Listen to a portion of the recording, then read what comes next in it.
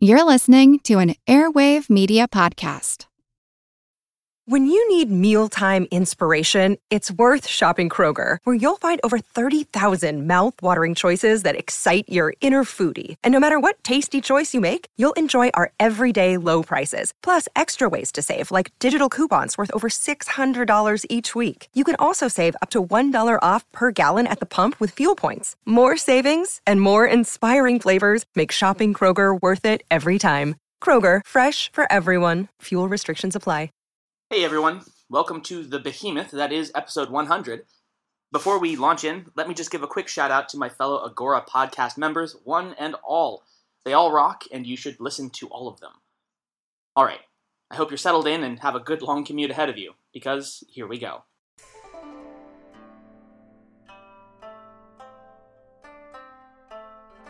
Hello, and welcome to the History of China. Episode 100, Yi Bai. We did it! We made it to the triple digits!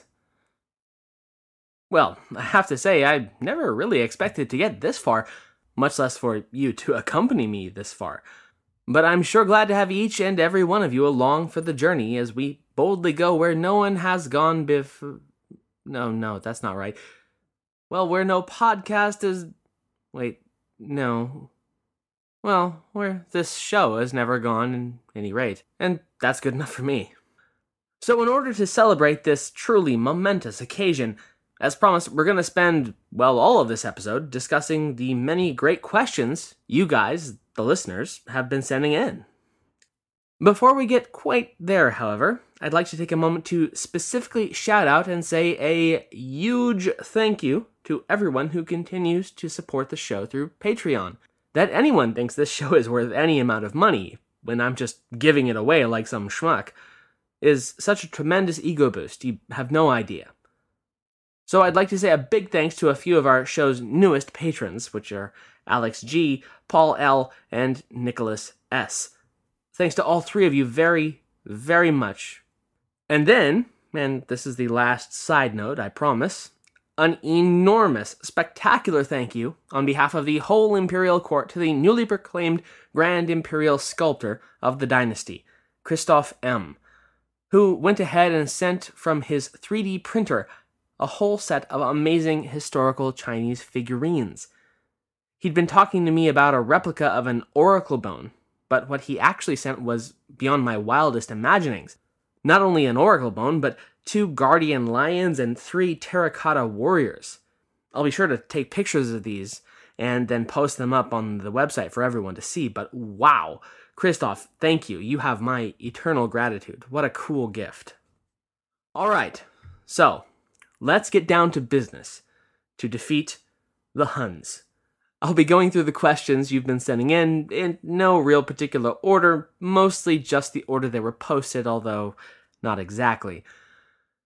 Our first question comes from Carrie P., who asked me how I think the fictional representations of Empress Wu Zetian measured up to the real thing. Well, as I'm sure you're aware, I have found Empress Wu to be an enormously fascinating figure in her own right, and I think deservedly so. Enough so, at the very least, to devote a good 6.5 episodes to her life. And I'm certainly not alone in that, as Carrie pointed out. There have been numerous TV series, feature films, and books dedicated to her unique period of rule over Imperial China. What that uniqueness means, though, that one-offness of her reign both as a woman, and then the less unique aspect of her as a ruthless and some might say anti-aristocratic one at that, all of that combines together to mean that she is extremely polarizing and has been for more than a millennium.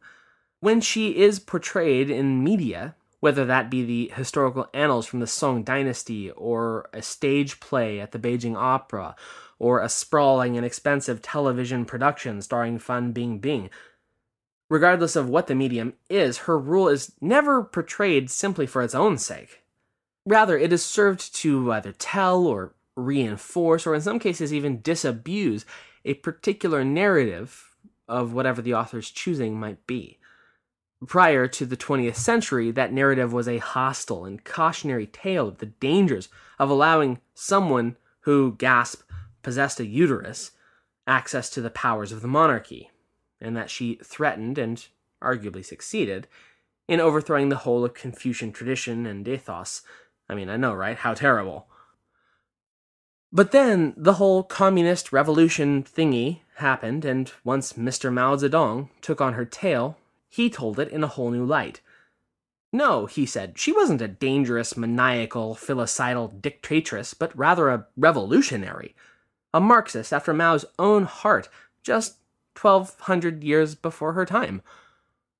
And according to the Maoist recasting of Empress Wu, she came from humble origins, they would say effectively a peasant girl, who managed to, through her own grit and brains, outwit and outmaneuver her highborn patriarchal enemies and overthrow the old, decrepit, and thoroughly outmoded patriarchy, sticking it to the man on behalf of the common people. Viva la revolution! Heck, even the 2014 TV series has been widely criticized for pretty much painting Empress Wu as a Mary Sue character, and bent on completely exonerating her from any of her alleged crimes, and showing her as some complete innocent, surrounded by guilesome and treacherous court and harem officials. All of this, of course, while bedecking the lovely Fan Bingbing in the most extravagant and period-accurate costumes ever designed. And as a brief aside, I found it very funny when I learned that the Chinese television networks actually temporarily canceled and demanded edits and reshoots to the television series because too many of the, again, period-accurate Tang Dynasty costumes showed just too much cleavage for censors' tastes. Leave it to the PRC to tell a show that its wardrobe is being too historically accurate for modern audiences. But I digress. So, all of these portrayals are interesting, both for the story that they are telling, but also, and at least as I see it, because of what each of these narratives tell us about the person or people writing it, rather than what they're writing about. We can see the value systems of whatever time period the portrayal came from reflected in the praise or criticisms leveled at the Empress Wu as a historical figure, whether that's Sima Guang's horror at the idea of a woman in power, or Chairman Mao's holding her up as a paragon of the proletariat. For me, that's the real value of all these self-interested, self-aggrandizing portrayals of Wu Zetian. But to more directly answer your question, at least I hope, I am absolutely of a mind that the real story is by far the more interesting one. Or rather, maybe let me hedge that a bit, the search for the real story. I'm sure I've brought this up in the main narrative on the Empress, but probably the most frustrating, but also fascinating, things about trying to talk about Empress Wu is that we really have almost nothing to go on but wild speculation, rumors, and biased accounts. We're effectively left with nothing but a series of wildly differing caricatures. So what that's meant for a lot of historians that at least I've read on the topic, and ultimately myself as well, is that it's kind of a process of peeling an onion layer by layer to try to see what the actual person somewhere underneath all of those caricatures might have been like. All those old histories depict her as a monster. All of the communist histories portray her as a hero. But both are pretty two-dimensional when you think about it. As a person, surely there was more than either extreme, and because none of us are really a two-dimensional caricature. And so I think it's the most fascinating aspect of all to try to find the three-dimensional human inside the centuries upon centuries of two-dimensional biased portrayals serving some alternate narrative. And while we're on that note, there was also a question about Empress Wu from the user Silly Valley, who managed to sneak it in just in time. He asked, quote, "The story about how Wu Meinyang wound up in the service of, then the favor, and eventually the wife of Gao Zong sounds too similar to that of the other woman about to enter the stage shortly. Given that story was written hundreds of years after the fact, is it possible that the two stories were simply mixed up, like the many similar wine pool flesh forest stories of pre-Qin eras?" End quote. And yeah, Silly, I agree with you pretty much completely. The authors of the classical historians were not only writing far, far after the fact, but doing so with the express purpose of presenting a didactic lesson on morality and what good governance and bad governance should be. Especially when it comes to a woman ruler like Wu. We've just got to take a step back and say, hey, wait a second, that sounds an awful lot like you were just borrowing elements from other stories and slapping them onto hers in order to paint her as a monster.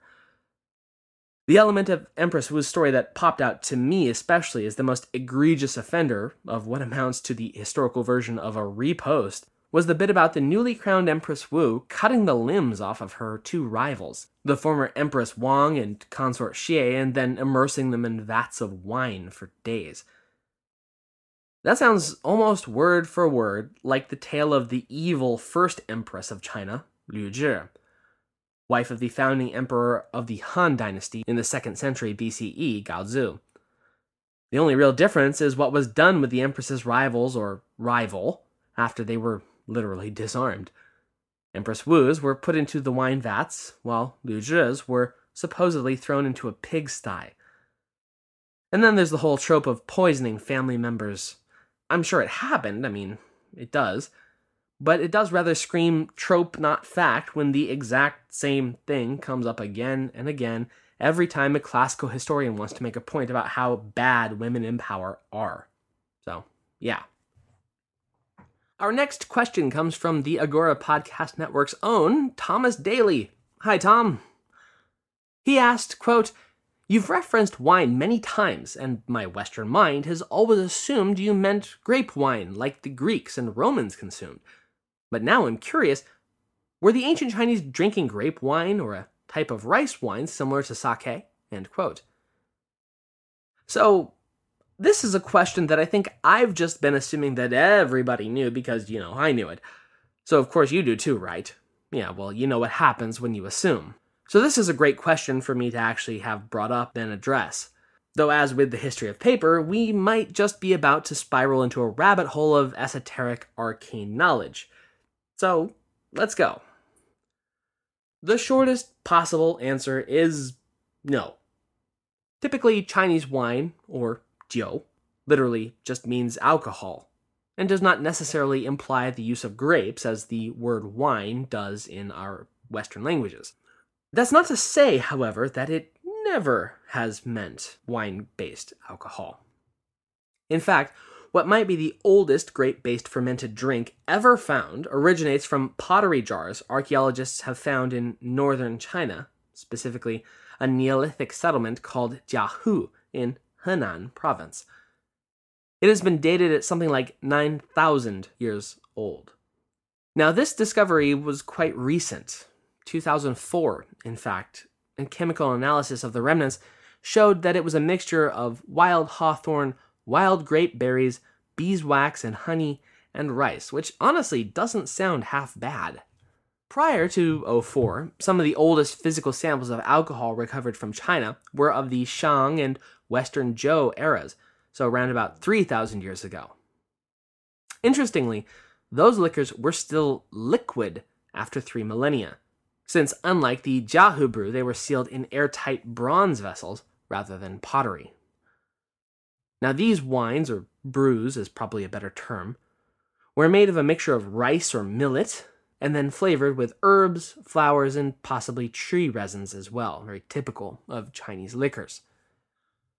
Interestingly, the methodology of production and recipes of this type of drink have survived and are still produced to this day, and it's called huangjiu, which literally means yellow wine, or yellow alcohol. And seriously, it's all over the place. My father-in-law makes his own huangjiu moonshine in his closet, and while it's different tasting than anything you've likely ever had, if you haven't been to China at least, it's not at all bad. Now, huangjiu we would consider to be a proper wine in the ABV sense, ranging as it does between 16 and 20% alcohol by volume, usually, which is round about what we typically expect from its Japanese and Korean corollaries, sake and soju, respectively. It is undistilled, hence its coloration, which ranges from a pale yellow all the way to a deep chestnut, depending on what you put into it. Just like grape wine, the mixture of ingredients is then seeded with what's called jiuqu, which you'll often see translated as simply liquor mold, but is in fact a specific blend of molds, yeasts, and bacteria rendered into a solid state. The resultant mixture is then sealed away in jars, placed in a cool, often dark place. In some instances, the production is actually buried for a period, and then the bacteria and molds are left to ferment it into alcohol. Unlike, say, Korean soju wine, rarely utilize fruit to flavor it, preferring flowers and herbs instead. And yes, in the case of specifically medicinal wines, some rather more bizarre ingredients, like animal body parts and even things like entire snakes or bats or birds even. That is definitely a real thing, though I've never been brave or crazy enough to actually try it. Grape wine, or in Chinese, putaojiu, or more commonly today, hongjiu, was first imported to China during the early Han Dynasty from the western reaches of Central Asia, the areas like Fergana, Sogdia, and Bactria, or as we've recently all been referring to that area, Transoxiana. The guy who brought it back was the legendary explorer and pioneer of the Silk Road, Zhang Qian, whom we discussed at length way back in episode 27, which is called Go West Young Han. Yes, my sense of humor was and is atrocious, and no, it will not be stopping anytime soon. Anyways, how had grape wine from Greece and Rome made it all the way to Transoxiana? Why, the answer is Alexander the Great, of course. Regardless, when the Han Dynasty collapsed in the late 3rd century, so too did the Silk Road and access to red wine. Once the Tang Dynasty reestablished its hold over the far west, which is, right about where we are right now in the main storyline, Western grape wine was once again made available for import, although it typically was only for the imperial class itself and, at times, high aristocracy. For everyone else, rice wine it was, and rice wine it would continue to be. Even Marco Polo in the 13th century noted in his account of the Mongol Yuan dynasty the heavy preference for rice wine among both Mongol and Chinese alike, rather than the Western fare that he was accustomed to. So that brings us to the big guns of Chinese alcohol. And hold on to your hats, because when the Chinese want to get plastered, they pull out all the stops. I'm referring to the demonic entity known as baijiu, which literally means white liquor, which is something like if Bacardi 151 tasted like every nightmare you've ever had, bottled. Baijiu, unlike huangjiu, is not a rice-based alcohol, but instead comes from a different grain called sorghum, which as its day job is typically mostly grown for cattle fodder. Now, the ancient Chinese had been brewing with sorghum since before the Han Dynasty at the least. Estimates range it back as far as Chinese civilization itself, in fact, so at least 5,000 years, but, take that for what that's worth. In truth, however, it only really started gaining real popularity as a spirit after the fall of the Han Dynasty and China's fracturing into the 3 and then 16 kingdoms. You remember, right? That little tiny 400-year-long civil war? I think that we can all agree that the populace at that time was fully justified in getting as hammered as possible for the whole thing. Now, it might look a lot like sake or soju in that it's a clear liquid most of the time, but it is not, and it will verifiably knock your block off. So the first verifiable type of baijiu is called fenjiu, and it dates back to this southern and northern period, which is the tail end of the period of disunion. Fenjiu clocks in at a paint-peeling 65% alcohol by volume. And to just once again compare that to sake, soju, and huangjiu, which all tend to hover between 50 and 20%. I'm pretty sure that you could drive a tractor with fenjiu. If you taste it once, you will never forget it. After the period of disunion, though, the Sui and then Tang saw the rise to prominence of a different variety of baijiu called Yanghe, which mellowed out on the alcohol levels at least a little bit, reducing it down to the still crazy strong 50 to 55%. Today, Yanghe is considered to be the top shelf variety of baijiu, and as of the late Qing dynasty, it was the go-to liquor to present as an imperial tribute. Now, the final type of baijiu I'll bring up, although there are dozens of regional varieties that I'm just going to pass over. The one that I'll bring up, though, is probably the most famous of them all, which is Mo Tai or Mao Tai. It hails from the eponymous region of Guizhou province and runs about a 55% ABV. Compared to the other two baijius I just mentioned, Mao Tai is a relatively new variety, although I have to give the caveat that we are speaking in Chinese terms here, so that still makes it more than 200 years old, from about the middle of the Qing dynasty. Actually, Mao Tai won a gold medal in 1915 at the Panama Pacific Exposition in San Francisco.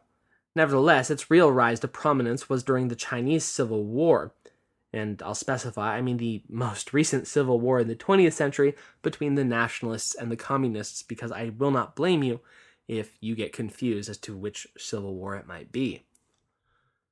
So anyway, the People's Liberation Army encamped near Mao Tai Guizhou and took a liking to the local liquor. After the formation of the PRC in 1949, it became virtually the official drink at state functions, and was, in fact, the drink of choice when Richard Nixon and his entourage visited Maoist China back in 1972. Rather famously, at a later reciprocal visit to the US in 1979, just after Mao Zedong's death, the new leader, Deng Xiaoping, met with Henry Kissinger, and Kissinger supposedly stated, quote, "I think if we drink enough Mao Tai, we can solve anything," end quote. The price of a bottle is, quite frankly, astronomical, and is easily more than $200 a bottle. So, typically a little bit out of my price range, to say the least. Nevertheless, I have had the chance to taste it at a few wedding functions, and it left me, well, let's just say reaching for something, literally anything, to wash away the cloying, pungent taste that sticks to your throat for what feels like days at the least. It is classified as a sauce-flavored baijiu, which is by far the most pungent type, and what I can only describe as something like a cross between a hyper-alcoholic soy sauce and an industrial solvent. Suffice it to say, I am not a fan. My father-in-law, on the other hand, positively loves the stuff, and it's, either Mao Tai directly or another slightly less well-known baijiu, presented and consumed in great quantities at all of the Chinese weddings, New Year's celebrations, and all other national holidays that I'm forced to go back to my wife's hometown to partake in. Fortunately for me, some kind of red wine is usually also on offer so that I can toast like everyone is expected to without constantly gagging and eventually blacking out. So, lucky me. So that's what I mean by wine when I've been referencing it. One final little factoid on the matter. How do you say cheers in Mandarin? Well, it's ganbei. Literally, turn your glass upside down, and you will be expected to chug it all, even if it's red wine, especially if it's baijiu. So proceed with caution to all Chinese dinner parties. Our next question comes from Carl. He asks, which are the best TV or movie Chinese historical dramas, and why? Well, I really enjoyed Red Cliff, which came out in 2008 and is directed by none other than John Woo. It depicts the eponymous Battle of Red Cliff at the outset of the Three Kingdoms. I thought they did a really good job of not only showcasing the battle on the Yangtze River, but also setting the stage of the main characters and their motivations as well. I'm also quite fond of Raise the Red Lantern, which I thought was a really touching and in-depth look at the life of a concubine, and women in general in the early 20th century, and specifically during the warlord era of the 1920s. I have, I believe, already mentioned the Empress of China series, and my reason remains for the costumes, not so much for the plot. But the sets and the dress are on point, no doubt. I also really enjoyed the Jet Li movie Hero, as a telling of the formation of the Qin dynasty, and it's also its beautiful cinematography. And while we're on the topic of Jet Li, Fearless, about the founder of the Jinwu Martial Art Federation, Huo Yuanjia, is also a really good movie. Also, and I'm kind of revealing how much I like kung fu movies in this, Ip Man is a great movie about the Wing Chun kung fu master who eventually taught Bruce Lee, even if it does kind of turn into a red film about how awful the Japanese are at about the halfway point. Farewell My Concubine gives a good sweep over Chinese society over a period of about 50-odd years. The next one I rather hesitate to include because it is through and through a state propaganda piece, but I gotta give credit where it's due. The founding of a party is quite watchable, but just remember, very propaganda, wow, much state-run. Okay, a couple more. I know what some of you are thinking, but what about the Mongols? Now I got you covered. Try, appropriately enough, Mongol, an excellent and visually striking film about the life of Temujin, aka Genghis Khan, or Genghis Khan. I'm also a huge fan of the Netflix show Marco Polo. Now, it's gotten some middling, not-so-wonderful reviews by people who I think seem to have expected it to have been Game of Thrones, but just in China. But I am thrilled that it got green-lighted for a second season because I think it has a great plot and is pretty true, at least in a relative, this is still a TV show sense, anyway, to the historical arc of the Mongol Yuan dynasty.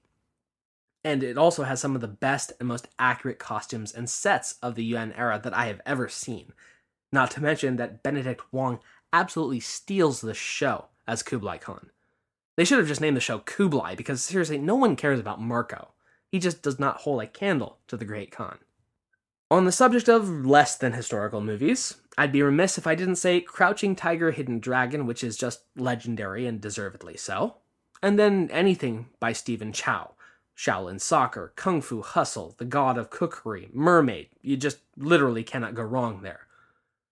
And then anything Jackie Chan before, and this is important, before Rush Hour. Go ahead and just skip every steaming pile of garbage he turned out after 1998. Not that I have a strong opinion on the matter. The Chinese version of Journey to the West is full-on campy, corny fun, and by that I mean the TV show made in the 80s and early 90s. I haven't really bothered to see the more recent movies. Finally, if you like food, Eat, Drink, Man, Woman is a great movie. The next question comes from Earl K., who asked me to explain the classes in Chinese society a little bit more, and also class mobility, and also to explain whether and how slavery existed in China, and how we might compare that to something like slavery in, say, the Roman Empire. Well, historically, and up until round about the dissolution of the imperial system altogether in 1911, the populace of China was divided into the 4 classes. They were, from bottom to top, the Shang, or merchants, the Gong, or craftsmen and artisans, the Nong, or farmers, and finally the Shi, meaning the aristocracy or officialdom. So let me set this up.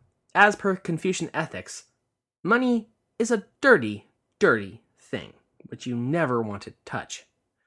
In fact, the official class was for much of the imperial period outright banned from buying or selling anything directly, out of the belief that it was both beneath them and that it was also corruptive, which, I can't say that I blame them for that belief.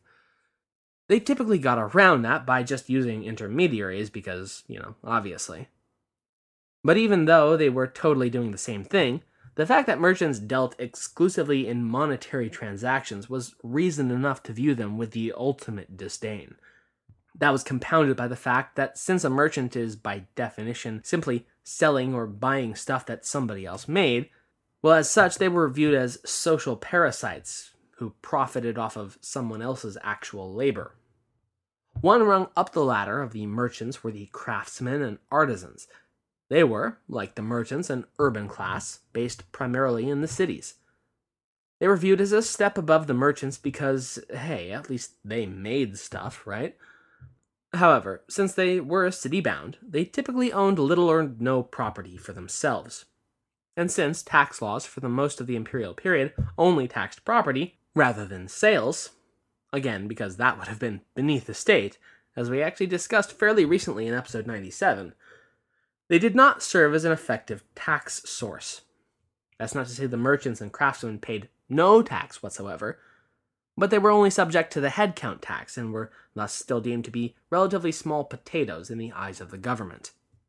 So the top level of the commoner class, and by far the most numerous, was the Nong, or the landed farmers. By definition, they were a rural class who owned a parcel of land and worked it to feed both themselves, as well as, hopefully, make enough extra to be able to sell.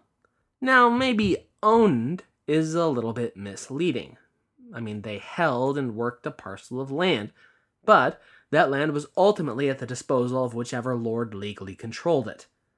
Still, it works as a shorthand, right? I'm Jane Perlez, longtime foreign correspondent and former Beijing bureau chief for the New York Times. I've been a foreign correspondent in lots of places: Somalia, Indonesia, Pakistan, but nowhere as important to the world as China. I mean, China is not dropping anti-democratic paratroopers into Montana. But of course, we did see things like the weather balloon/spy balloon riveting the whole country for a week. This is Face Off, an 8-part series in which we'll take you behind the scenes to key moments in the tumultuous US-China relationship. We'll speak with a diplomat, a spy, a tech reporter, a US admiral, even Yo-Yo Ma. Plus, my pal and noted China historian Rana Mitter joins the conversation. We'll look at what's driving the two nations apart and explore whether anything can help bring them back together. Face Off launches April 9th. In northern China, north of the Yangtze River, the big cash crop was to raise wheat, since it was hardier and more able to withstand the dry, arid, and cold conditions. South of the Yellow River, rice was, and is, king, since it is wetter, warmer, and the product itself is much more sensitive to climatic swings. There's actually a so-called rice theory, which is put out by Thomas Talhelm of the University of Virginia. It states that the differences in agricultural practices necessitated and explains the two widely varying cultures of North and South China. People tend to be more individualistic and independent in the North, thanks to the fact that farming wheat doesn't require a whole lot of cooperation, but can pretty much be managed by oneself and one's own family.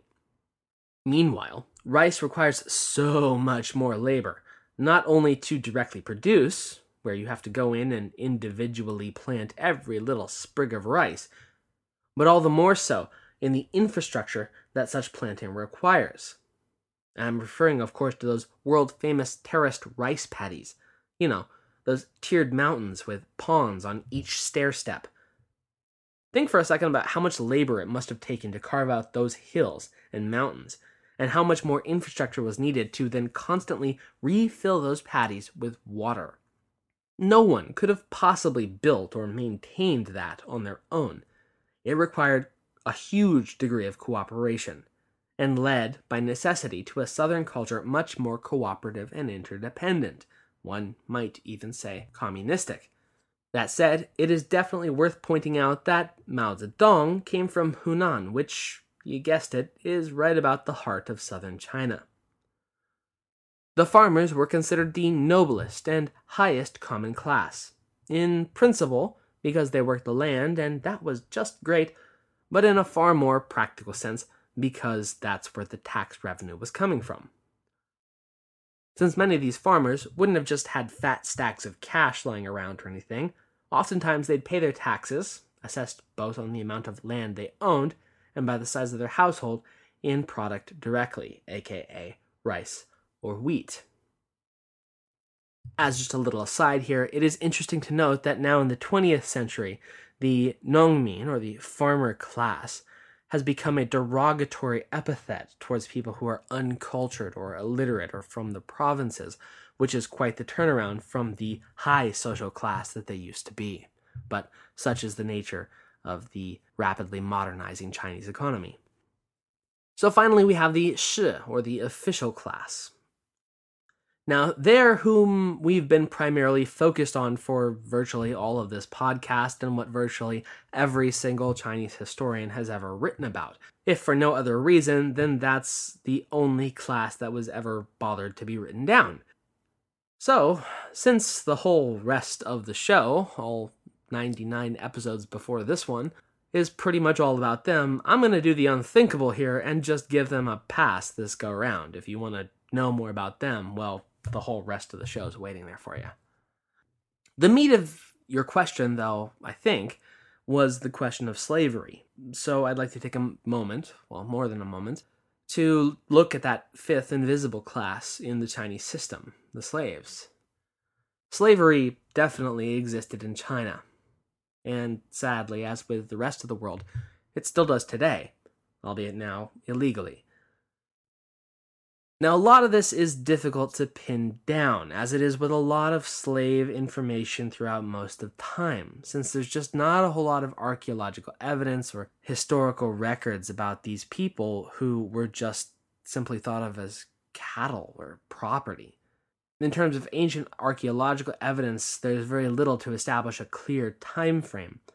And in especially the 20th century, the question can and has been super politicized, especially in terms of the Marxist revisionists. Still, the general understanding is that prior to the unification into empire under Qin Shi Huang in the year 221 BCE, the Xia, the Shang, and probably the Zhou all existed as what's sometimes referred to as slave societies, although I've seen other historians argue that it was a society with slaves, not a slave society, but that's kind of splitting hairs. I've seen some estimates say that maybe a total of 5% of the whole population was formerly enslaved in those early prehistorical Neolithic eras. Those slaves would have primarily been captured peoples from war, as well as the children of slave mothers who'd given birth, so it would have been an inherited condition. Indeed, in the south of China, there were entire lines of people who were perpetually enslaved or indentured to entire other lines of people. Moreover, in these early periods, when the master died, slaves would be killed and buried with him so that they could continue to serve their master in the next life. So not even death would see your work at an end. Under the Qin legal code, the infamous 5 punishments, in fact, the idea of perpetual or hereditary slavery was undone, but rather slavery was a punishment for criminals along with their families who could be enslaved. Of course, that also still included war captives because they were uncivilized brutes, and why not? Qin Shi Huang put that statute to good use and used hundreds of thousands of enslaved men, and I'm sure women, toiling away on his mega projects like the First Great Wall and his own mausoleum. Then, when he died, his son, Qin Ershi, ordered that many, tens of thousands of people, in fact, be buried with him, because he was just a super great guy like that. The majority of slaves would have been menial field workers, who worked alongside free farmers and did much the same work, but just didn't see any share of the profit. Probably the most famous slave class from the early imperial era were the eunuchs, who were castrated men, who were then sent to work in the imperial palace. This, as we've gone through, led occasionally to what you'd expect to have happen if you snip your political and martial enemy and then put them into close, trusted positions near the imperial family. By that I mean betrayal, treachery, and murder. But I don't want us to get the wrong idea about that, because in spite of their bad rap in the classical histories, we have to remember that the vast majority of court eunuchs lived and died and did their jobs perfectly well as trusted and trustworthy servants.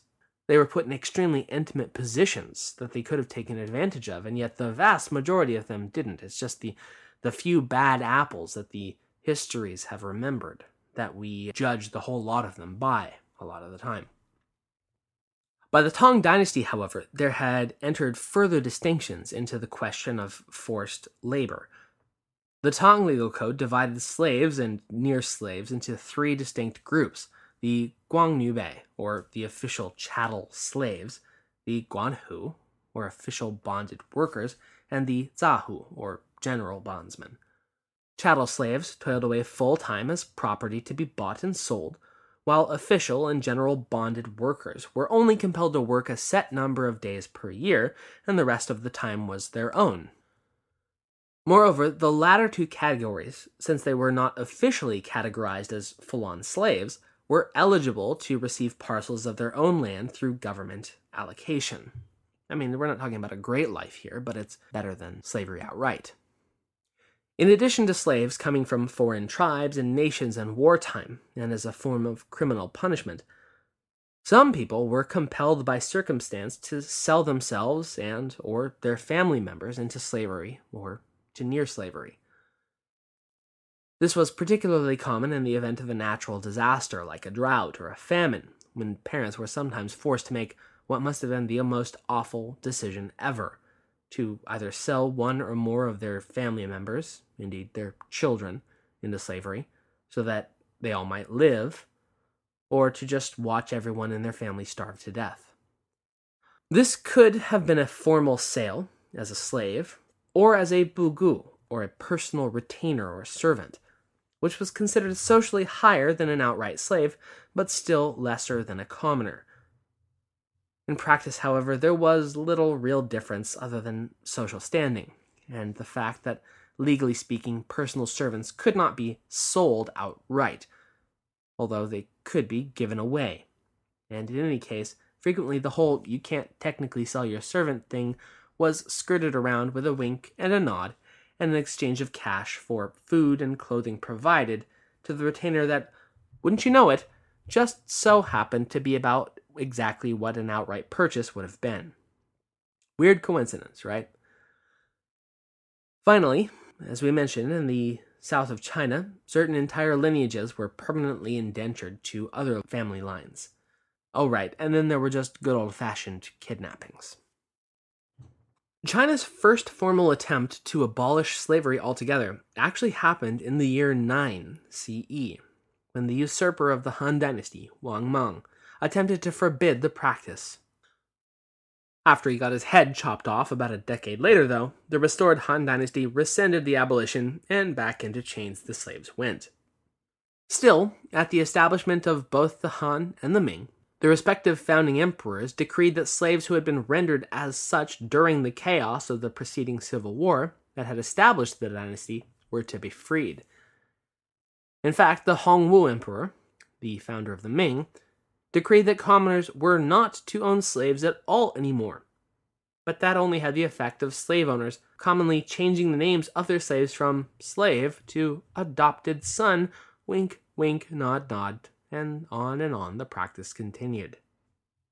Both the Mongol Yuan and the Manchu Qing dynasties officially enslaved large numbers of Han Chinese, and one might argue that through their conquests they had effectively enslaved the entire ethnicity for the duration of their respective regimes. During the Taiping Rebellion of the 1850s, the heavenly king Hong Xiuqian, and self-proclaimed brother of Jesus Christ at that, no, seriously, well, he abolished slavery and prostitution in his territory, but it was all brought back once the Qing finally crushed his heavenly kingdom of great peace, but more on that when we really get to it. Still, after Wang Mang's first century attempt at abolition ended in failure, no formal attempt to end legal slavery was ever taken up by the throne all the way up to the year 1909, when the last emperor of the Qing dynasty, Pu Yi, and the last emperor of China ever, for that matter, decreed the formal abolition of slavery as part of a broader effort to reform and modernize his empire. Well, that didn't go so well, and even the official decree didn't stop people from retaining their slaves through the lifespans of the warlord era and even into the Republican era. The founding of the People's Republic of China in 1949 saw the reaffirmation of slavery's illegality and total abolition. Still, slavery persists even today, and a report by the Global Slavery Index in 2013 estimated that there are some 2.9 million modern slaves in the nation of China alone. Infamously, in 2007 there was a major scandal known as the Shanxi Black Brick Kiln Incident, which caught the attention of both the Chinese media and even the president at the time, Hu Jintao. The incident revolved around illegal brick-making yards that utilized brutal torture, mental and physical, and even horrific murders to enforce compliance of thousands of kidnapped and enslaved people, including children as young as 8 years old. The story came to national attention after video footage revealed that the local police knew about these illegal operations since as early as 1998, but after having been paid off, had not done anything about it. In June of 2007, after direct intervention by the national government, some 550 brick slaves were freed, though the intervention resulted in numerous arrests and subsequent executions or life imprisonments of certain individuals, as well as the forced resignation of the governor of Shanxi province. A subsequent investigation in 2011 found that the practice had not abated in Shanxi, much less China as a whole, and each year a handful of people, primarily children, are reported as missing, and it's widely suspected that many of them end up as slave labor in places like brickyards. So that is some sad stuff. Let's lighten the mood a little by getting to our next question, which comes from Mark Soon from Indonesia.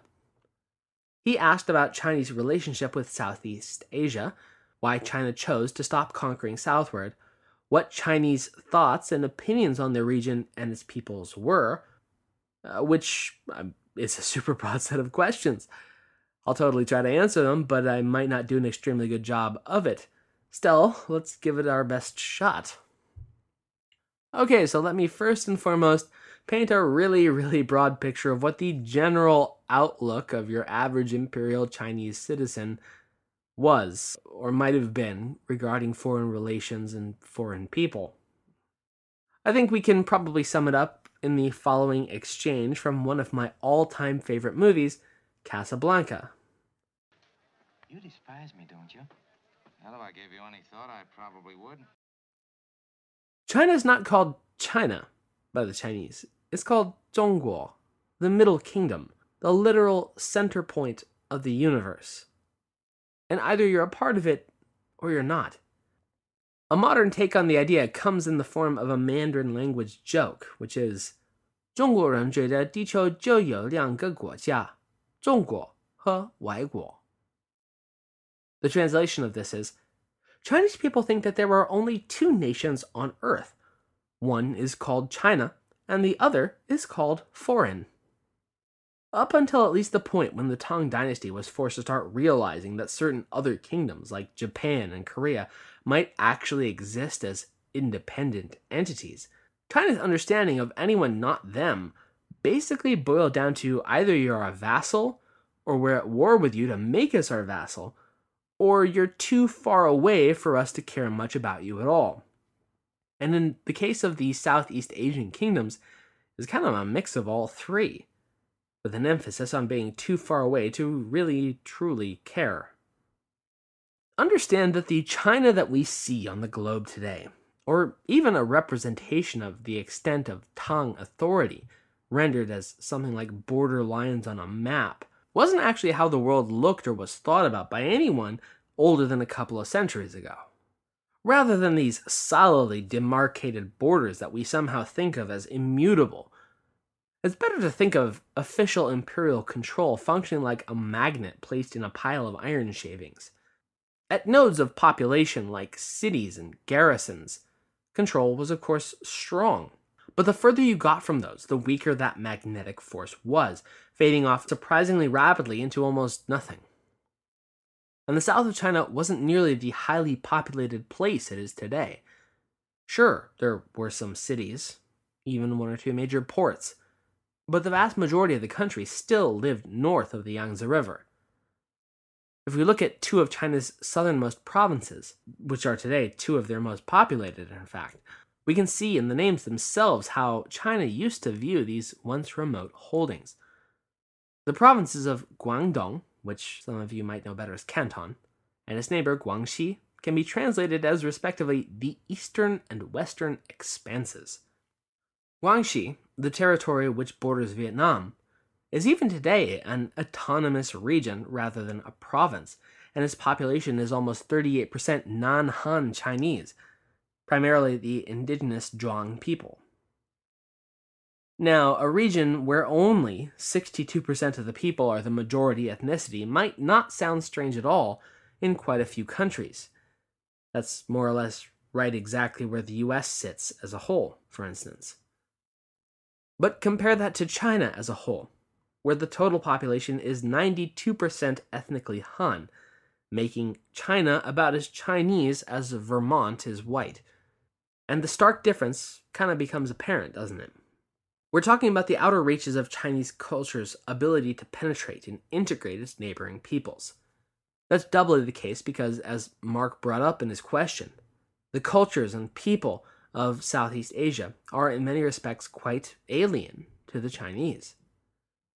Unlike Korea or Japan or a whole slew of other neighboring civilizations that basked in the Confucian cultural light of the Middle Kingdom and adopted much of it for themselves, Southeast Asian kingdoms and peoples were far more influenced by the likes of India.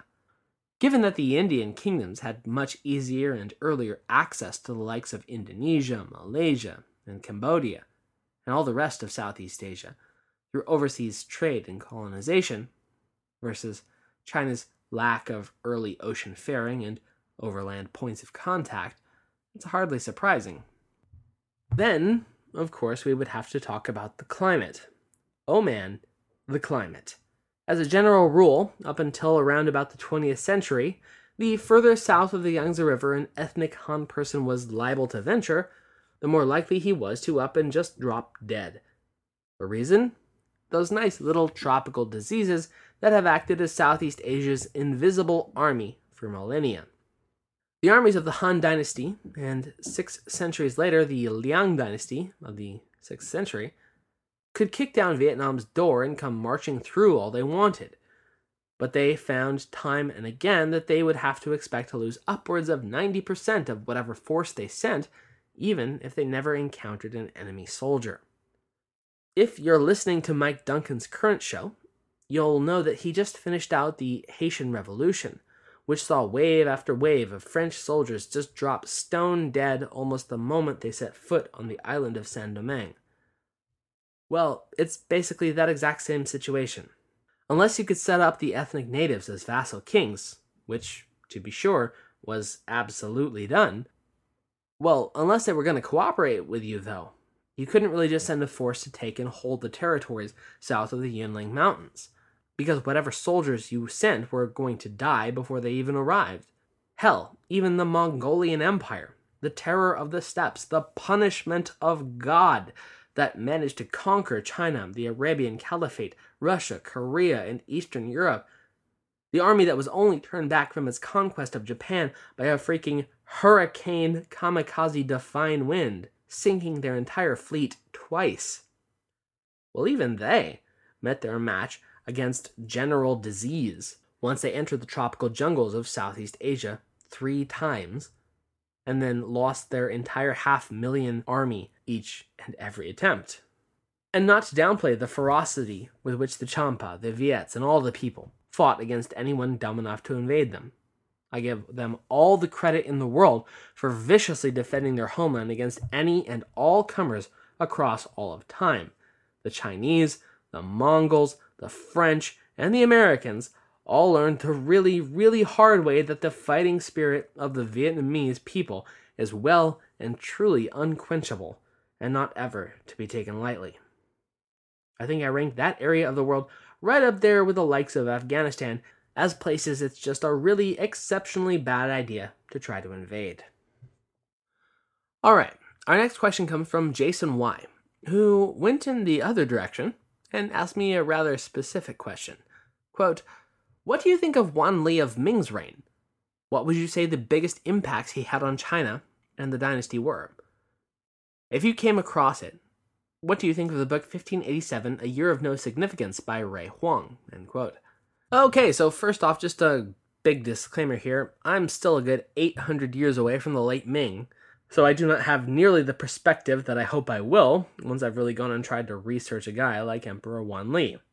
I know of Huang's book, and I've looked up the reviews, but I haven't gotten a copy for myself yet.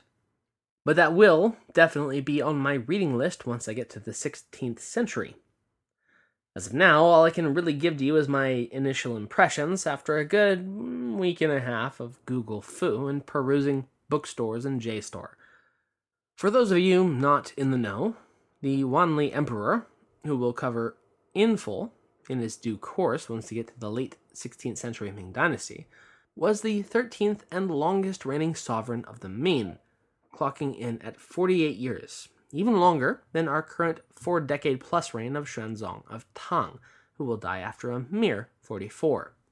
Wanli was enthroned at the age of 9, but in spite of his longevity, he's widely remembered as the guy who basically flat-out refused to do his job, and as a result oversaw the steady grinding decline of the Ming Dynasty as a whole, which would ultimately succumb to Manchu-Jurchen invasion and conquest only 24 years after his death in 1620.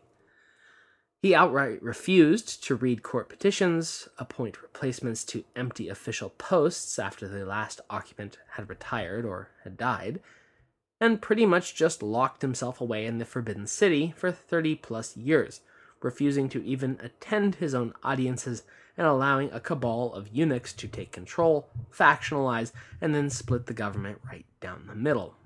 So, from what I've seen, prior to Rui Huang's 1981 book, which is again 1587, a year of no significance, Wanli was pretty much only remembered as a selfish, hedonistic, and ineffective emperor whose failure to take the reins of his own government and actually steer it away from the cliff edge he was approaching led directly to the fall of the dynasty to foreign invaders after 2 centuries and change of Chinese rule. It's rather understandable, from that perspective, why the Red Guard were quite willing to storm Wanli's Dingling Mausoleum, which had already suffered irreversible and extensive damage thanks to a 1956 excavation so badly botched that the PRC government forbade anyone from unsealing imperial tombs ever again. Well, the Red Guard stormed the mausoleum in 1969 as part of the Cultural Revolution and seized the tomb's occupants and the objects buried with them, denounced them, and then burned them all in a bonfire. Wanli's actions, or rather inactions, had resulted in the successful second foreign occupation and usurpation of China as a whole. He had, however, inadvertently condemned his own people to nearly 300 years of humiliating foreign rule under the Qing. Rui Huang, however, takes a very interesting perspective on the state of the Ming under Wanli's absentee reign, and makes the case that a series of seemingly unconnected, seemingly insignificant events all snowballed together to accelerate the decline of the Ming that was already afoot, and that Wanli, although admittedly ineffectual, was a creature more to be pitied and empathized with than despised or blamed. In essence, that his withdrawal from his duties of governance were not the mark of a merely weak-willed man retreating to solitude, but actually an act of passive-aggressive rebellion against the system he perceived as fundamentally broken, and yet which trapped and constrained him completely. I think when I get there, that it'll be a question that I'll relish getting into more depth. I'm a big fan of searching for the real person behind the two-dimensional portrayals of the ancient histories. However, that will have to wait for another time. Our next question comes once again from Silly Valley. He asked, on the heels of our discussion of the transmission of paper, as of our last episode, if the same sort of pains to protect a cultural secret had been taken with the likes of silk. And the answer is absolutely yes. The larger question is how effective that attempt to keep it safe as a trade secret was. If ever there were a more valuable state secret, I'd be surprised. Maybe the secret of the royal purple dye for Roman emperors' clothes. But in terms of scope and scale, I would have to guess that silk tops the list. The finished product, of course, was known, coveted, and sold at top dollar worldwide, well, from their perspective at least. Since the early Han Dynasty and the opening of the not coincidentally named Silk Road. No, the big question, the big secret, was how. There was no great secret, of course, that most caterpillars produced strands of silken thread, and there had been several marginally successful attempts to produce indigenous silk using wild silk moths in the Eastern Roman Empire. But the fact that the Chinese were able to produce it at both the rate and consistently high quality that they did baffled virtually everyone who sought the material. Unlike attempts at using wild moths, Chinese breeders found a species of mulberry-eating moth caterpillar at some point circa the 4th millennia BCE, and selectively bred it over generations upon generations to be virtually the perfect silk-producing agent. The silk moth caterpillar, commonly called just the silkworm, produces a tremendous amount of silk as it pupates, while most caterpillars produce far less, sometimes only a single thread to anchor their cocoon. The silkworm, which admittedly also produces only a single continuous thread, nevertheless manages to produce more than a mile of it, wrapping itself up completely. In addition, adult silk moths, in spite of having large, beautiful wings, have been bred over time to be completely flightless, meaning, of course, that unlike their wild cousins, they are incredibly easy to keep and raise en masse.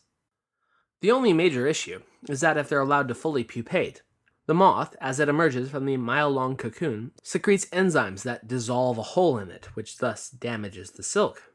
So, for production purposes, once the caterpillars enter their cocoon, they are boiled, which both preserves the integrity of the strand and makes unraveling it easier.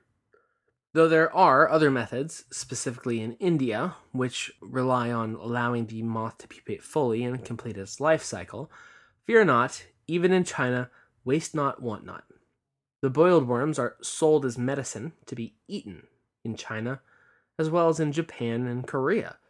And at least here I've seen small boxes of them, sometimes only a few of them inside, selling for sometimes hundreds or even thousands of renminbi. And before you ask, no, I have not tried them, and I do not desire to. I have about as much interest in eating partially developed moths as I do in eating partially developed duck eggs a la balut in Southeast Asia, which is to say, none at all, ever, thanks anyway. The technique was, at least according to traditional historians like Procopius and Seneca the Younger, a closely guarded state secret, which threatened the death penalty to anyone caught smuggling live silkworms out of the country. According to Procopius, for instance, the secret of silk only made it to the Byzantines in the 6th century, after a pair of Nestorian monks somehow managed to successfully smuggle the worms back west. Those thieving, tonsured bastards. Napoleon Bonaparte rose from obscurity to become the most powerful and significant figure in modern history. Over 200 years after his death, people are still debating his legacy. He was a man of contradictions, a tyrant and a reformer, a liberator and an oppressor, a revolutionary and a reactionary. His biography reads like a novel, and his influence is almost beyond measure. I'm Everett Rummage, host of the Age of Napoleon podcast, and every month I delve into the turbulent life and times of one of the greatest characters in history, and explore the world that shaped him in all its glory and tragedy. It's a story of great battles and campaigns, political intrigue, and massive social and economic change. But it's also a story about people, populated with remarkable characters. I hope you'll join me as I examine this fascinating era of history. Find The Age of Napoleon wherever you get your podcasts. And that story, and variations of it, have been the go-to motif for centuries. In the show Marco Polo, for instance, Marco's father is caught trying to smuggle silkworms in the 13th century, and things do not go well for him. That had once been my operational understanding as well, until it was pointed out to me that my studies of Byzantine history have pointed out a lot, both how dubiously convenient Procopius's account is, and the fact that it's not corroborated by any other stories at all. Further doubt is thrown upon this presumed but not confirmed narrative by Zhang Shushan, considered one of the foremost researchers on silkworm fertility, who says essentially, yeah, one guy told that as a story and it stuck, but we have no way to confirm it, so we don't really know exactly how silk spread. And that's pretty much the extent of the argument. There's just not enough evidence. We do know, as Silly Valley pointed out in his question, that like paper, silk was not as on total lockdown as Procopius would have us believe, since both Japan and Korea were able to smuggle their own stock of silkworms and its means of production by around the 3rd or possibly as late as the 6th century. Nevertheless, it's also important to at least point out the distinction between the two. That, well, paper has no shelf life, per se, i.e. you can make it anywhere, anytime, so long as you have the know-how. Silkworms are a much more fragile and much more time-sensitive commodity. I mean, in terms of ancient travel times across the Silk Road, it is feasible. You could even potentially successfully produce multiple generations of silk moths if the trip took too long for the total life cycle, which is about 6 to 8 weeks. But it would have definitely been a rough journey for the little guys. It'd be no surprise if attempted smugglers, even once or if they got past Chinese border checks, would have been unable to keep their cargo alive in the arid, hot, and turbulent conditions of Central Asia. And in the words of the intergalactic bounty hunter Boba Fett, he's no good to me dead. Plus, even when Bombex Mori did at last arrive in Central and Western Asia and Europe, whenever that may have been, Chinese output was not only staggeringly huge and industrial by comparison, but they had also refined the process to near perfection, while the likes of the Byzantines would have only been starting out. Heck, to this day, the very name of the product, silk, refers to its Chinese origins. The ancient Greek name for China was Syris, which was likewise what the lustrous fabric that came from it was known as. Syris fabric became known in Latin as Syricum, and eventually morphed into the Old English siolok, which you can probably hear sounds an awful lot like the modern English silk. Our final question today comes from AK22016, who asks, quote, "Do you believe that by the end of the 21st century, China will transition to a representative democracy? Will this be a smooth and gradual transition? On the flip side, has the approach of reform through free markets and with an authoritarian form of government proven to be a successful alternative to democracy? Is there a validity to the argument for stability through one-party rule?" End quote. And wow, that is one hell of a question to ask, AK. Are you trying to get me arrested or something? Aren't you aware that the PRC is a perfect socialist state utopia with rainbows and unicorns and will be forever and ever? Okay, have the Wumao tuned me out yet? Good. So all kidding aside, let me pull out my handy-dandy crystal ball here, and I'll dive into the realm of completely unqualified, probably wildly inaccurate speculation, which, makes me just about as qualified as anybody else. Major social and political change is always impossible, right up until it's at your castle gate with torches and spears.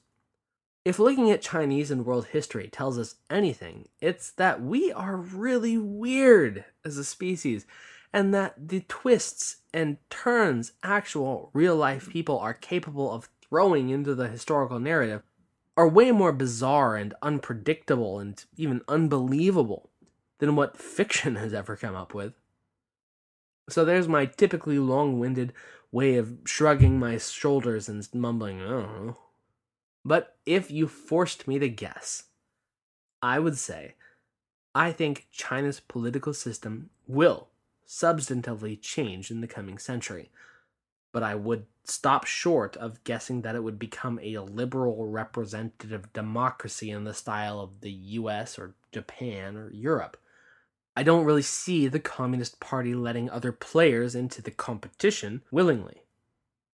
But then again, if you'd asked me in 2010 if I thought Myanmar's military junta would ever allow anything other than an oppressive totalitarian dictatorship in the style of what they had been doing for the last 50 years, I'd have said no way.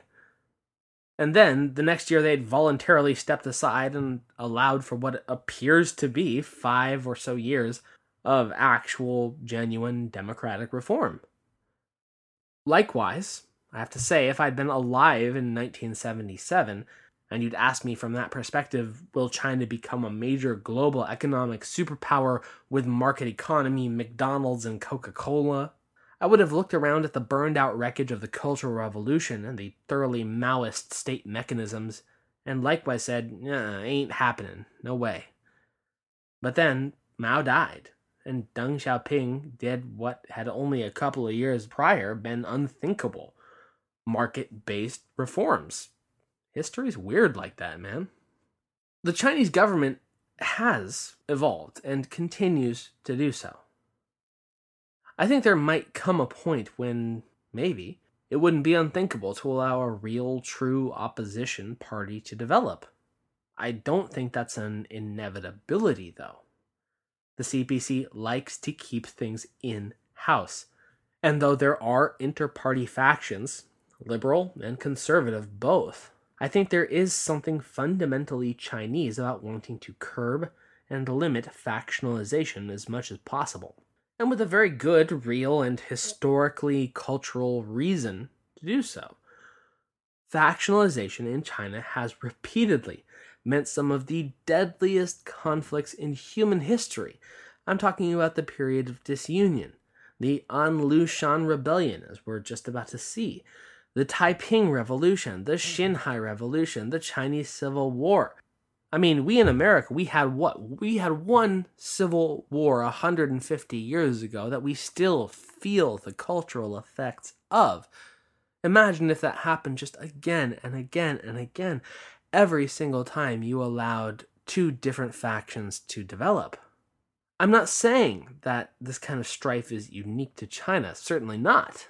But I do think that there is some kind of a special sensitivity to allowing even the possibility of a split, because the consequences have been so unbelievably devastating time and again. And then combine that with the heavy Chinese preference for not just the institutional and cultural level, but also even at the individual level as well, of a high-order, low-conflict society. Both the Chinese people and the Communist Party would have to be convinced that allowing for political factionalization would be a net positive, and I'm not sure that that conversation will happen quickly or at all. But it might. I do think that the driving agent as to how much and how fast and in what direction China's ongoing political evolution will be is its economic situation. It's kind of the funny historical irony of the post-Mao era that while the Communist Party has retained its lock on political power, it has shed the vast majority of its socialist ideological tenets in order to do so. Deng Xiaoping's reforms saved the party and the PRC and catapulted it into economic superstardom, leading to a pace of growth and development over 40 years that took the Western world more than a century and a half to achieve. And let me just say at the outset that that is in large part due to just playing catch-up, no doubt. But in order for that to have happened, they had to allow for private ownership, businesses, profits, blue jeans, rock and roll. I mean, Mao would be spinning in his grave if he knew what his country looked like today. And yet, if we brought Marx and Engels here in a time machine and explained what was going on, I think that they would have said, like, well, duh, it's about time they actually read what we wrote about socialism. You can't just skip capitalism and go straight to communism from an agrarian monarchy. Capitalism is a completely necessary step, since it allows for the accumulation of excess wealth that is required for the then next step of post-capitalism, which is socialism. That is why that they had wanted Western Europe and America to undergo the Great Proletariat Revolution, not backwards poor Asian empires like Russia and China. I mean, historically speaking, we can see the effects of when a communist revolution happens in the wrong type of economic system. It's what leads to devastating 5-year plans with no way to implement them, to mass starvation, to peasants being told to literally melt their farm tools down in personal furnaces to provide the state with steel. It's devastating unless you already have the economic output and the mass of stuff available. You can't just go from base level agrarianism to socialism. You must have the capitalist phase, if you want to call it that, in between to generate the excess wealth. That's fundamental Marxism. I mean, I'm not sitting here trying to promote it, but I have tried to understand it, and I do try to wrap my head around it and see what it is that someone like Karl Marx was actually trying to say and what he was trying to get across. And it's no wonder that it didn't work out in the USSR, or really even in the PRC, because they skipped a fundamental step. But let's get back to the question of the Chinese economy's impact on its political stability. There's quite a few people out there who are a lot better informed than me, ringing alarm bells because of exactly this kind of question. China's economic growth in the 80s and the 90s and the early 2000s ensured that, in spite of some protests, some very deadly demonstrations as well, that the Communist Party did not face any real systemic challenge to its legitimacy. All they really had to do was point to their own economy year after year after year and say, hey, take a look. Every year we're getting better and better, and your lives are all improving. And we're going to go ahead and take all the credit for all that, You're welcome, Chinese people. Never mind the fact that all of Deng's reforms had really done was to take the Maoist jackboot off the collective throats of the Chinese people and actually allow them to improve the country in spite of the CPC, not because of that. Even still, most Chinese looked around, maybe not quite understanding the totality of the situation as we might look back on it today. They looked around and they had to concede the point that, yeah, okay, under this new Communist Party, post-Mao, things were getting better year by year. China was improving. And without any real strong counter-narrative, the CPC could say that, yeah, indeed, they were making China great again, if I may ironically borrow a turn of phrase from a birthday clown. I have the great jokes. They're all the best jokes. My jokes are tremendous. Ask anyone, they'll tell you. The rocket fuel in China's economic engine is sputtering, and it has been since at least 2008. China approached the economic crisis, the global downturn, from a very different perspective than most of the other developed nations, who wound up being kind of biting the bullet and eating the recession all together at once and then recovering over time. China, on the other hand, decided that a recession was absolutely out of the question, and so rather than face diminishing returns, it would increase internal spending dramatically. That seemed to work in the short term, but the long-term consequence of peeling the Band-Aid off little by little, rather than all at once, has meant that the pain and the potentially dangerous effects have been strung out over 8 years and continuing, rather than just all and done at once. And in spite of the rash of state-directed spending, economic growth, though still at levels that any other country in the world would kill to have, is nevertheless dropping off. And that's a natural and inevitable consequence of modernization and zooming up through the levels like it did, and now reaching a middle-income plateau for the majority of its people. Once you're all caught up to everyone else, it becomes more and more difficult to continue growing. The same thing happened with South Korea and Japan, after each of which hit their eventual point of more or less parity of a modern Western economy. But if China's growth rate continues to drop sharply, then so too will overall happiness with the party in charge, especially when they tend to do things that quite a lot of Chinese people don't particularly like, but have up until now accepted as a trade-off for their tremendous economic progress, like, say, block off most of the entire internet or accrue massive public debt, which is currently approaching the same percentage of its GDP as the US, something like 250% of its overall worth. But markedly unlike the US, China's debt issued is much more worrisome because it is continuing to grow rapidly, rather than holding pretty steady like America's.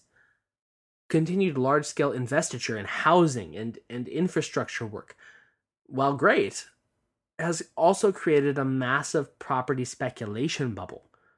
But then again, it makes perfect sense because what else are investors supposed to do with their cash? Put their money into the state-run banks? or to the state-run stock market. Most Chinese people with money do not trust a government that has routinely, heavily financially punished those who get too far ahead. I mean, this is the same party that once upon a time out and out condemned the landlord class as capitalist roadsters and supported outright pogroms against them. I can't say that I blame those who might distrust it when the party says, oh no, we're totally different now, especially when there are still ongoing campaigns against those who are deemed to have made too much too fast. And the wealthy of China have been, since well before 2008, moving their cash and then themselves out of China altogether before the state can swing around and smash what they've managed to accumulate.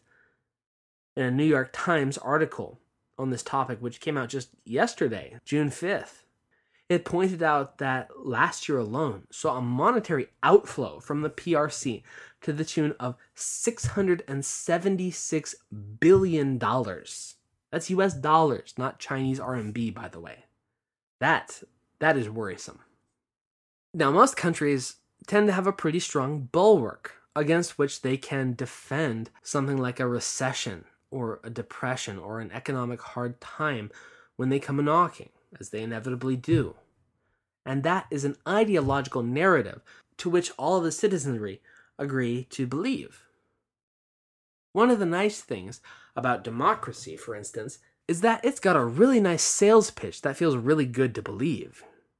Of the people, by the people, for the people, no taxation without representation, all that jazz. It's a great vibe, even in tough times. Monarchy, too, can have a really solid backstory to help maintain social and political cohesion through hard times. Even communism can do a great job of this. China itself might be the best example. People stuck with Mao through the Great Leap Forward and through the Cultural Revolution and all of the terrible, destructive hardships, in large part because they bought the PRC's ideological line.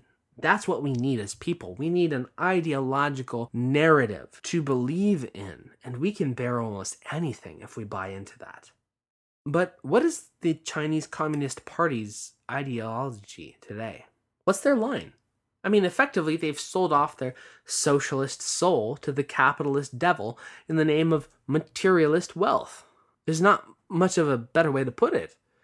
What is someone who's Chinese to fall back on if the economy hits a real significant economic road bump, like, say, I don't know, an enormous housing bubble that people have been pouring their life savings into for more than a decade because A, they don't trust the banking and the stock systems of their country, and B, they have been repeatedly assured that housing will always increase in value forever.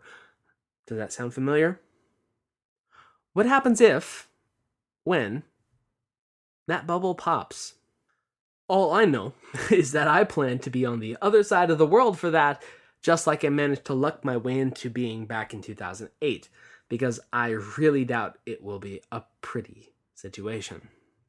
Now, Americans can tend to get through something like the Great Recession, or the Great Depression for that matter, because by and large they believe in the fundamentals of the system they live in, even if they decry elements of corruption that they justifiably perceive on both sides. China, of course, has got its own set of citizens that do, of course, deeply believe in state socialism with Chinese characteristics and the Chinese Communist Party. I mean, I'm not trying to discount that. There are true believers, of course. But I'd go out on a limb and say that there's quite a few Chinese people out there who do not, in their heart of hearts, yearn for collective ownership or a dictatorship of the proletariat, or would weep too terribly hard at the idea of it being ultimately done away with in favor of a different ideological and political and economic model, or a competing political party for that matter. The other element is that, as literally the only game in town, the CPC is the one and only political group that the people could or would point the finger of blame at in the event of an economic downturn. I mean, perhaps they could play it off as some sinister foreign element or whatever, but I do have a feeling that the Chinese people, or at least the modern urbanites, are wired enough and smart enough, in spite of the Great Firewall, to see through that old line. I don't know, though. These are just the thoughts of a random foreigner. And as the great philosopher Yogi Berra once said, it's tough to make predictions, especially about the future. All right. Well, that should get me an appropriate amount of hate mail from whatever 50 centers might be tuning in. So, mission accomplished. I think that was all the questions sent in. But if I somehow managed to miss yours, know that it was not intentional at all. Poke me online and I will answer you directly. And I'm also going to leave the question page up on the website, so if there's anyone with more questions, feel free, absolutely, to post them, or to email me, or to ask on the Facebook page or on Twitter. As always, we are at THOC Podcast. And so we've come to the end of episode number 100, but there's so much more left to come. Next week, we'll be getting into the opening salvos of the An Lushan Rebellion, a civil war that will bring the Tang to its knees, tear China apart yet again, and produce more violence and death in a decade than even 70 years of the Three Kingdoms produced. Thank you for listening.